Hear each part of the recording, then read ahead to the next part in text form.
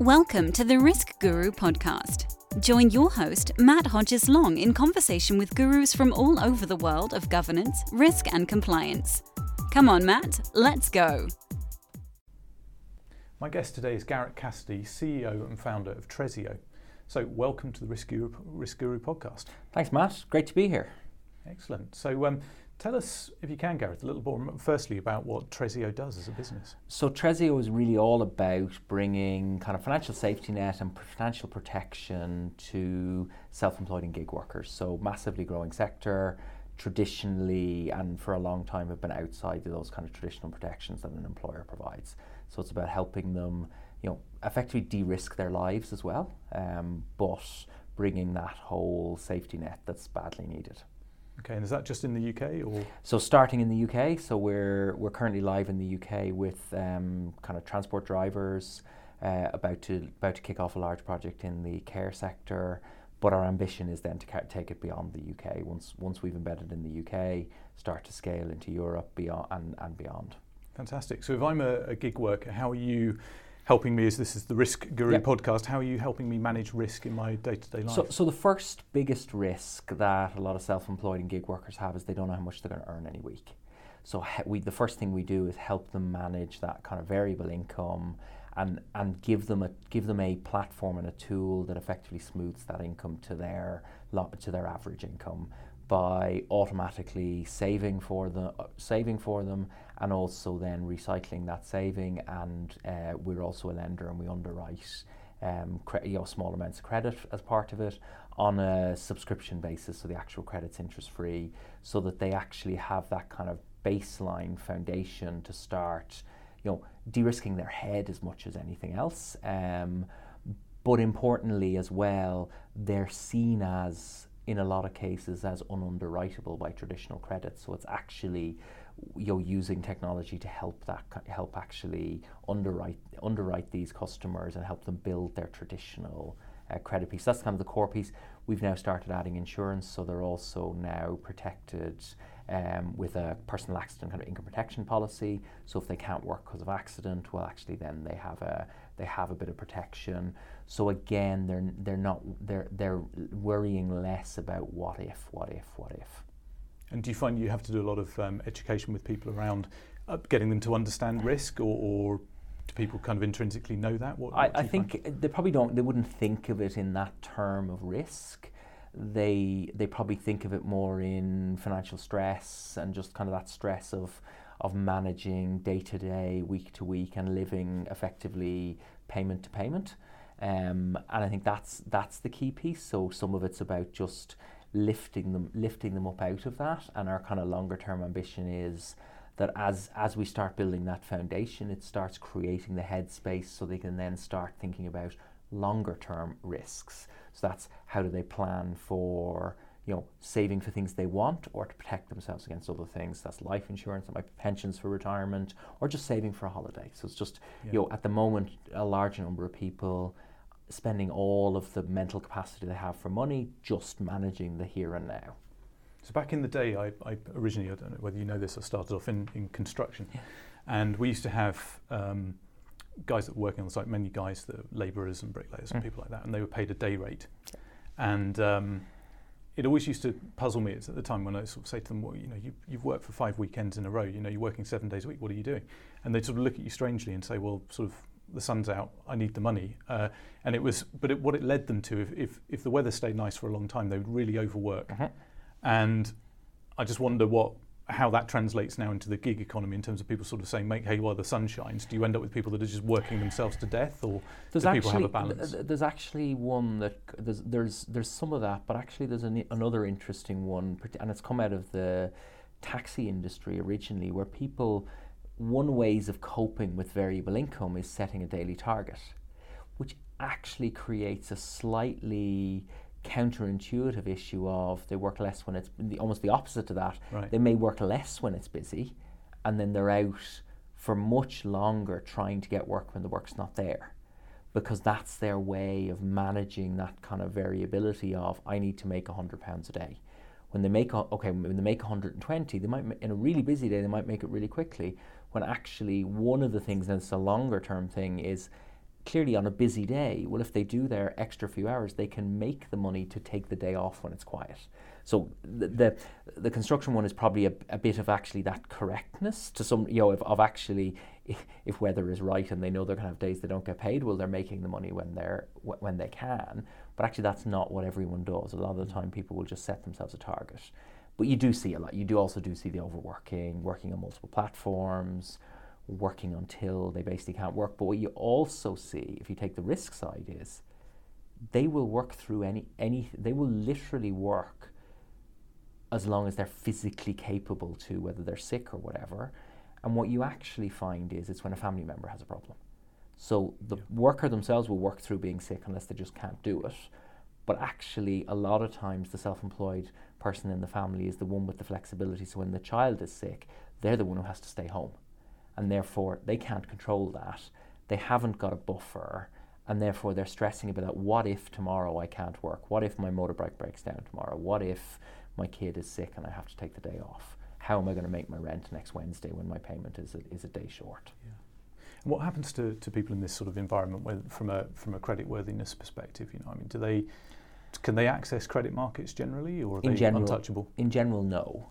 So in general, they are relying on friends and family, unapproved, excess overdrafts, which at least are getting not quite as bad as they were, and at extreme payday loans.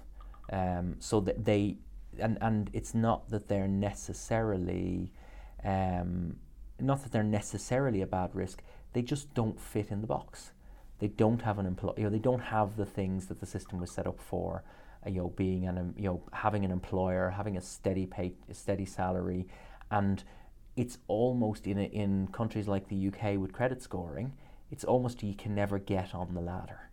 So you can't get your first bit of credit, which is what's the most important thing to start building that track record. So you're almost blocked out, and getting on the ladder with a payday loan is negative. So because payday loans are looked at as if you have to go to payday loans, then you can't get any of the credit, therefore it's a negative indicator. If you're one of these people who can't get any of the other credit, then it's their only choice. Excellent. And it kind of it just perpetuates a vicious cycle. Yeah, to get trapped into it. Yeah. So are you so you're an FCA regulated firm? Yeah, so we're a full permission credit firm and a payment firm. Here in the UK from the FCA, in order to offer the credit, we partner with an e-money firm who holds funds, and then we have a number of partnerships with insurers to actually provide insurance. Excellent. And how are things going? So how far into this are you? So right now we're towards the, so we're live with an early set of paying customers, and we're just about to make the transition into starting to scale. So we've signed our key route to these customers is actually through companies they work for, platforms, contracting companies, and that's both helping them recognize the risks that their workers have, but it's also recognizing risks for them, retention, attraction, and the emerging policy risks about, first of all, being seen to do the right thing before maybe they're forced to do the right thing. So actually them recognizing they have an obligation and providing them with a way of actually satisfying that. Yeah. That's fantastic. It's definitely a growth market. So as we're talking about risk, and I like risk, I like technology, etc. And as part of this podcast is sort of help people learn things they don't know already. How do you make use of technology within your business to help either manage risk within your own company or help your customers manage their own risks? Technology is fundamental to being able to offer these services. So, we can talk about traditional institutions ignoring this sector. They're too expensive to serve with traditional approaches. That's the challenge. Yeah. The traditional approaches and legacy technology and legacy processes just can't adjust as easily to this.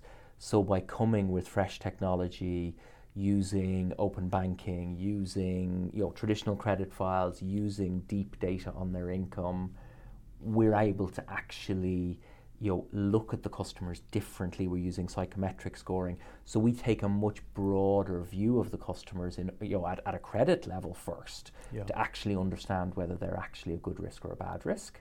And we then also use technology to be able to reach them, service them, and then, as we're at the early stages of this piece, as we scale, using technology to manage that risk, monitor it, create nudges for the customers when they're going off track, and it's both on the pure credit side, but then it's also for the customer themselves, creating the kind of technology and models to help them understand how they're doing against their income. So are they on track? Are they not? Yeah. So that's some of that exists on a kind of a subscale at the moment, and that's where we want to leverage technology as we scale to make this population genuinely serviceable at scale. So will you step over way. Into advising, actually providing advice at some point? Not or are you sort of the intention is to provide that kind of nudge and guidance. Yeah.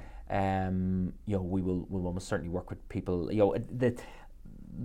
The core customers we're looking at are, actually having to go through that complex advice journey is actually one of the biggest barriers to them taking things. Yeah. So if they think about a pension, it's a big, heavy-duty process of talking to an advisor, working through all of that, versus an employee even ignoring auto-enrollment, just going, there's a company scheme, put 5% in, please, default it, and then, and then when I've started to build something up, I can start. It doesn't get away from the fact that there is an engagement piece that's needed, but at least gets them started saving, and then the pension companies have their advisors who can help people with that. So that's kind of how we think about it. Yes, in due course, we'll almost certainly probably partner with people who have those kind of advisory platforms, so that as customers transition up that kind of value chain of finance, then the right solution is there for them. And generally, do you see average income rising across the platform, or where's the market going, or do you just end up with a point where there's an infinite number of people that will come into it and it suppresses the average income per worker? To be honest, it's completely sectorally dependent. The partner we announced a couple of weeks ago, Labour Exchange, that we're working with in the care sector. Actually, one of the intentions for them is to help people increase their income. So it's people who have a certain amount of committed work, whether that's employment or agency or whatever, but them giving them, so one, without the benefits, so there's bringing protection to that, but then giving them the ability to access more work. So it's tackling the underemployed piece. That's kind of one piece. We don't have the sufficient scale yet to be able to give anybody any indication of how incomes are going. We have in our small population seen some interesting shifts over a few months between platforms for some of our users, that they've actually moved, that most of them are on multiple platforms, multiple sources, but they've actually quite noticeably moved their shift to a different platform. And when we dug at it, different platforms offering slightly better terms, and therefore they've moved with it. They haven't given up on the other platforms, but they've moved their focus to earn on that platform. So that competition could actually become inflationary to the cost they've gone to a platform. A lot of them migrated to a platform, and we're seeing their income on that platform is higher than it would have been previously. And that again goes to our thesis as to why there is genuine competition for work. So therefore, providing benefits is also important. Yeah, there's pure pay rates, but then a lot of people will value the fact as well that there are benefits. A lot of platforms and contracting agencies don't want to just inflate the end income because they want the money to be spent on benefits. So therefore there's an opportunity for this kind of portable benefit piece. But we want to do it in a way that it is the workers' benefits. As they move through this fluid piece of between platforms, they're not having to worry about, I leave that platform, I lose my benefits. They might lose a subsidy they have for the benefits, but it's still theirs. So that £1 of benefit could cost you 50 pence as an end user, and now it's going to cost you £1 for Now it's going to cost you £1, and you can make that judgment call. I'm going to another platform who are paying me more, and therefore I can cover it, or I'm going to another platform who are also giving me a subsidy. So you can make that call, and you're not worried, you're not locked in tightly that actually I lose all of this cover when I move. Yeah, no, that's a good idea. I mean, I've lost benefits before moving companies, and it's certainly a consideration. Yeah, and in this world where people are working for two or three sources at any point in time, 2 or 3 people at any point in time, they're constantly shifting that. So the individual platform providing the benefits isn't actually that helpful, because it also creates all sorts of gaps, because they have to create qualifying rules. That there are examples in insurance where there's qualifying rules which make a lot of sense, but it means somebody working across multiple platforms can get caught in a situation where they're not insured on the platform. They're not insured by the platform who they're working for at the moment they have the accident. Yeah. Yeah, considerable gaps. Yeah. So just conscious of time, 'cause Yeah. it's been a really great chat. I mean, just in terms of sort of busting myths, in your work life, what's the biggest myth you've seen relating to governance, risk and compliance, or governance, risk or compliance, or any combination of that you actually think, do you know what, people all think this is true, but it's not? I suppose we're a regulated firm, Yeah. so it is slightly different because governance, risk, and compliance has to be at the absolute core of everything we do. Which actually probably for us then, the stuff that other companies and startups might struggle with and not be doing is the easy stuff, the basic kind of company compliance type stuff. Yeah. So but I'm not sure it's a myth. The myth, I mean, I suppose one of the myths is that you can't innovate around with the rules and regulations. Yeah. So, and you will be told how things don't work and how products don't work. We're a consumer credit firm. Consumer Credit Act is older than me. When we were putting the product together and we had to do a lot of legal work, but we had to push really hard because everybody told us the product wouldn't fit within the rules. And we pushed and pushed and pushed and said, okay, the rules don't make sense. But actually, without changing the rules, because the danger, you'll never do that, we did get to a point where everybody got, where we had to go all the way to senior counsel. Yes, we methodically went through how we could make it work within the rules. Yeah. And that helped them when we went to the FCA because they weren't able to work it out either. So we'd done the pre-work. So that's one of the myths is, regulation is always a barrier. Yes, there are challenges, but you just have to look at it you basically have to look at it and look at the product, look at the regulation, and just effectively iterate on how you can actually do it. I think there's definitely, from what I've seen across lots of industries, there's sort of a temptation, just sort of computer says no, exactly. sort of, exactly. Can't do it, health and safety, can't do it, compliance, regulate, or whatever. And then when you actually ask the question, well, why? What? You start to get a bit of ambiguity, and I think as long as you can justify what you've done. If you're in a large organisation, it's completely understandable why pushing that boundary is much harder. There's a lot more on the line. So if you're a startup, a smaller company, or you've spun a team out of a larger organisation and giving them mandate to go and test, we are very, very clear. We work within the rules. We have a very strong governance, but that doesn't mean when we're trying to do something innovative, you're not bumping up against the edges. Yeah. But we do that, and then we recognise when we then, we're very clear. If we know when we're bumping against the edges, we make sure we get the right advice. You're in a safe area, you can kind of do it yourself. We know when there's certain areas of our product that when we're playing with them, we know we have to go back to the lawyers to make sure we're not breaking something of the thing that we've actually put together. Yeah, that's a great point. I think about taking expert advice and valuing that advice and understanding it's not cheap, but it's going to save you in the long run. Yeah, it's painful and hard, but you have to do it because otherwise it speeds the process as well. So we had to go through a regulatory process.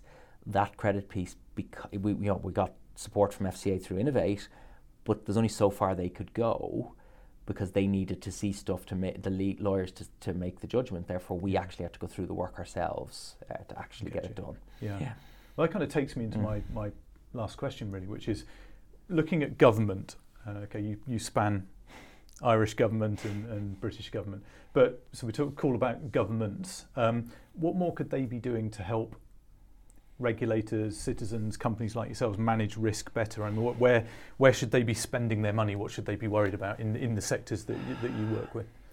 One of the things that worries me, many things, is we're a small financial institution subject to a not bank level regulation, but an enormous spectrum of regulation. It's not just financial. And we're very conscious of a lot of this. But there's almost certainly things we're not touching as a small company. I just don't know how most small businesses, we're building ourselves to scale, so we know we have to have it. How small businesses make sure they can keep up and be compliant with all of the different regulations. So it's how you create something that helps companies recognize what's relevant to them. In the financial world, that's potentially the regulators helping turn what is a completely impenetrable FCA handbook that which we know our own very clear source book part of it ourselves, our own one, but we're also hit by pretty much every other one, and it's much harder to keep track of changes, and there's constantly changes going on. So it's that kind of, I mean, the FCA have been very good at engaging with the innovation, but there is that step then of how do you help companies make sure they stay compliant? You know, companies with all of the best intentions, you know, you may just miss, you know, there's just so much changing so fast that you may miss something that's relevant. So I don't know the solution, but how do you help credit firms know that a change over here that you may not have been aware of actually has a very big relevance? That isn't the very big changes you always know about because there's a very clear, you know, senior management regime, things like that. But there's small tweaks going on all the time that you've no chance of seeing. And reality is the only chance I'd say most of them could get picked up is in an audit, and even then they might not get picked up, or in a customer complaint or something. They'll get unpicked at some point down the road. Yeah, we've certainly seen a lot of smaller companies where they've just been unaware. They might be aware of their own regulatory code, but they're not aware of health and safety law, for example, or modern slavery, or all the other things that we've just gone through. Some of that. We're a fully regulated business, and of course you're going health and safety, modern slavery. They didn't come in our compliance pack from a regulatory point of view, but every company needs them. Yes. And it was for a low risk business in all of them. It was actually quite difficult to even just off the shelf find that's actually what we do. You know, a standard guide and standard policy that you need. The information, the data protection side is a bit better. You know, ICO does a lot of work. Other data protection agencies do a lot of work providing that kind of guidance and information, so you can very quickly put that together. But I don't think there's an equivalent for.